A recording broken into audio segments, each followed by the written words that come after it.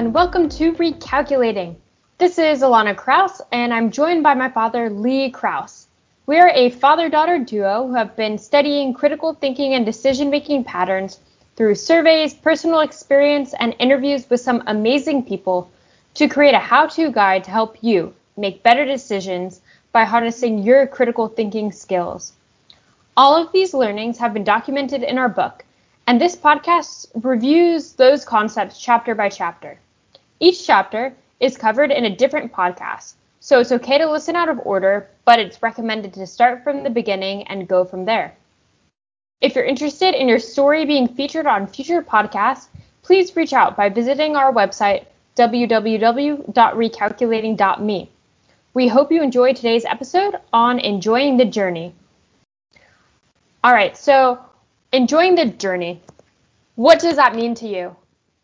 I think that it means to me, and it's a pretty exciting time, is that everything comes together and your decisions are coming together and you're enjoying yourself as you both work and personal lives are all coming together, and you have a plan where you're exploring and using your critical thinking skills along the way. And this is enjoying the journey is just kind of your ability to have a metric and an assessment of how am I doing. Yeah, I totally agree. I think a big thing for me too is understanding that, goal setting and planning out your journey and like all of the bits and pieces that contribute to you achieving your goals. Like that's all amazing with this added level of we want you to be enjoying the journey. Life is short. You want to feel happy and fulfilled and that you feel like overall, we're a net positive. Absolutely. And I think also it really comes down to it's not a panacea. Everything's not going to be perfect. There's going to be bumps along the journey. You're going to have to pivot. But the net positive is that you're enjoying it. And I think that if you're not enjoying it, then it's really crying out to you that you need to recalculate. You need to look at what your issues are or what is preventing you from enjoying your journey, and then recalculate, come up with a new plan, figure out how to get to where you want to be. And I think that this is just a metric that we can tell people you should be enjoying the journey. And I think it's so important to realize it's not every second of the day. It's not every decision you make, right? It's that bigger net positive aspect. I'm moving in the direction that I want. And I think that becomes so critical when we say enjoying the journey. The journey is the marathon. It's the big picture. It's not today I had a bad day, I'm changing my major. For sure. And I remember us having a discussion about this before the book and all of that, but just thinking about if you're going through an experience, understanding, is this where I want to be, right? So for example, going through engineering and you would ask, Alana, are you enjoying the journey? And I'd be like, not really. I mean, I'm way in over my head with like all these exams and it's stressful and all of these little things where it felt like, no, every day is not butterflies and sunflowers. But to take a step back, and it's not necessarily about that, but overall, do I feel fulfilled? Do I see my end goal being something that I'm happy in, and that journey, understanding that there's going to be ups and downs, but is that worth it to me to get to that end point? And for me, it was, Absolutely. And I think that's your point you're taking there is that if you're being pushed academically or being pushed socially, it's going to feel awkward at times. And that's okay, right? It's, are you moving forward is the real metric that you're using. Are you getting further downfield? I think those are the things that ultimately you want to use that fit into this concept of, am I getting fulfillment? Am I enjoying the journey? Is the journey leading me to where I want to go? Yeah, no, I think that's a great point. And I think that's something too, if you feel like you're not enjoying the journey, like, all right, let's recalculate. But to think about, are you just disliking the current leg of your journey or disliking your final destination? What level are you at? Right. And I think that's really one of the most important things. If you feel that you're not enjoying the journey, I think what you want to do is spend time determining what really is the underlying issue. Is it you don't like the location that you live? Is it you're missing your family? Is it the job is no longer stimulating? Is it that you want to go and do something that's more fulfilling to you, or do you want to switch careers? Understand exactly what's driving it. Because if you can spend the time to say, I really understand what my issue is, then you can recalculate and plan around it so that you do achieve your goal and you do get to a point where you're enjoying the journey. I think some really good examples, if you're in class, you're taking math, for example, and you're just not enjoying it. So you immediately say you're going to change your major. Well, wait a minute, right? Is math your major, or is math just an ends of building on that you need to work through in order for you to stay with your major? So let's go to some examples. Well, you're in school and you're taking math as a requirement for your major, and you're not doing well in your math class, so you decide you're going to switch your major.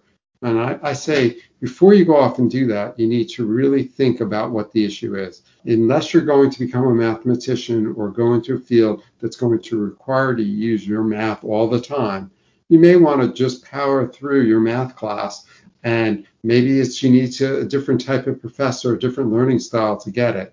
Or maybe math truly is above you, and in which case, if you're planning to be a mathematician, then you should pivot and switch your major. But just because you don't enjoy that math class doesn't mean you should change your major.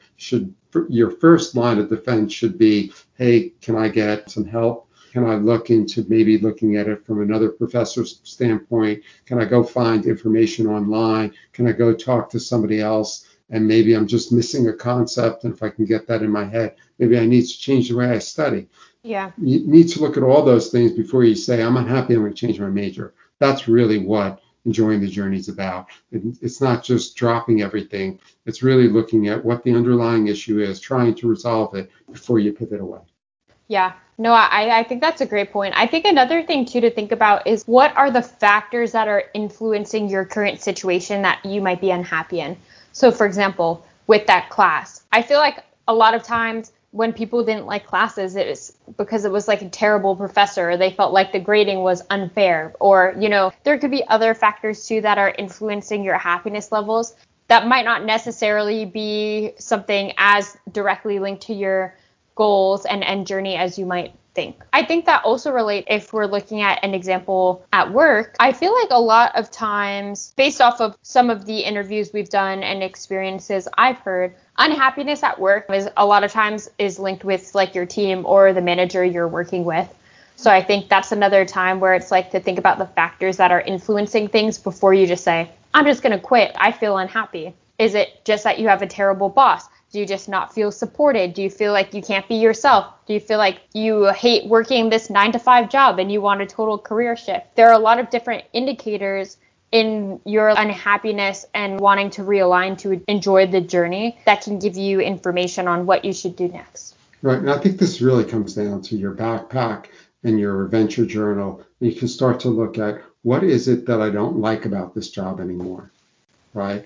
And are there ways that I can talk with my mentors or my boss that I can move the job into an area that I'm going to enjoy more? Or is it just a matter of me powering through it and moving on to the next project because it still is important for me to get involved in consumer testing, although I just can't stand listening to these people. You know what I mean? You just got to power through to move on. And I think those are the things that really look at what's in your backpack, what your adventure journal is, what you like and don't like, what you're good at, and figure out how do you plan out your next steps so that it is enjoyable. I think that's a great point. And I think another example too is in the relationships that you're in. If you feel like you're not enjoying the journey or feeling you have issues, you need to figure out what those underlying problems are and use the tools in your backpack and develop a plan to resolve it or decide to pivot. Absolutely. And all of those can be great options. But I think the main thing that we're stressing here is that if you're not enjoying the journey, you owe it to yourself to understand what the underlying issue is. And I think it's really important not only to determine whether or not you should pivot, but also ensuring that the next situation that you get into, you're able to plan out what your next steps are based on this information. I think another example that I feel like helps solidify this is we interviewed this young man who was studying mechanical engineering and got this amazing internship with the Department of Defense over the summer. And every day he would just count down the minutes on the clock until he could leave. He hated the experience so much, wanted to quit midway, right? Like was just totally over it. It was not for him. He didn't feel like he had a supportive management. He didn't feel like this is actually stuff I see myself wanting to do for the rest of my life, and felt like I'm just here wasting my time, but I have to finish it out because it would look bad to leave this program midway and I don't really have any other options. And I think when we were talking with him, something that we came to a better understanding of is the importance that, like, sometimes there's going to be situations that you're in that aren't amazing, but a lot of times you can learn just as much, if not more, about yourself in situations where maybe you're not 100% happy or you're finding things you don't like. And then that can help dictate and lead you towards things you do like. Absolutely. I also think that a lot of people are in their own little island and they're not sure where to turn. And I think that that's where having mentors, having peers that you can talk to becomes so important, or talking to your boss. So many of these things can truly be resolved by expressing, what you're feeling, or understanding what the issue is. They can immediately be able to address those problems. And I see it a lot of times at work where somebody really has an issue, but if they're not telling us about it, we don't know. Yeah, I think that's a really good point. And I think that's like another reloop back in just to the importance of utilizing some of these critical thinking tools, whether it be what's in your backpack or, understanding who to reach out to for help, how to utilize mentors to help jumpstart your journey. Those things are important and they're recurring themes across your entire journey. And I think that's just like an added reminder of the interconnectedness between all the concepts. No, absolutely. And I cannot stress enough that when you have a difficult situation or you're in a job and you're not sure what you're supposed to be doing, being able to leverage your backpack, being able to leverage what you're good at as a starting point to move things forward becomes so critical. If you're in a position now or something comes up and you're not sure where to start, I think you have two great resources. You have your backpack and you have mentors that you need to take advantage of to figure out how to get moving on that task. Yeah, I think another thing too is when we're talking about enjoying the journey and enjoying the path you're on, I know we mentioned it earlier, the ebb and flow of how you're going to be feeling along the journey.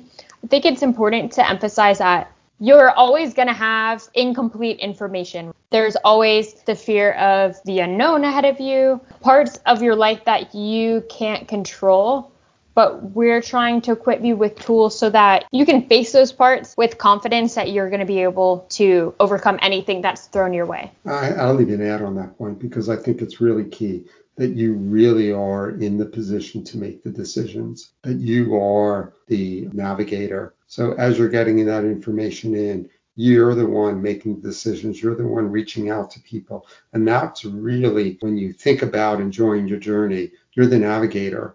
You should be directing yourselves into positions that are enjoyable.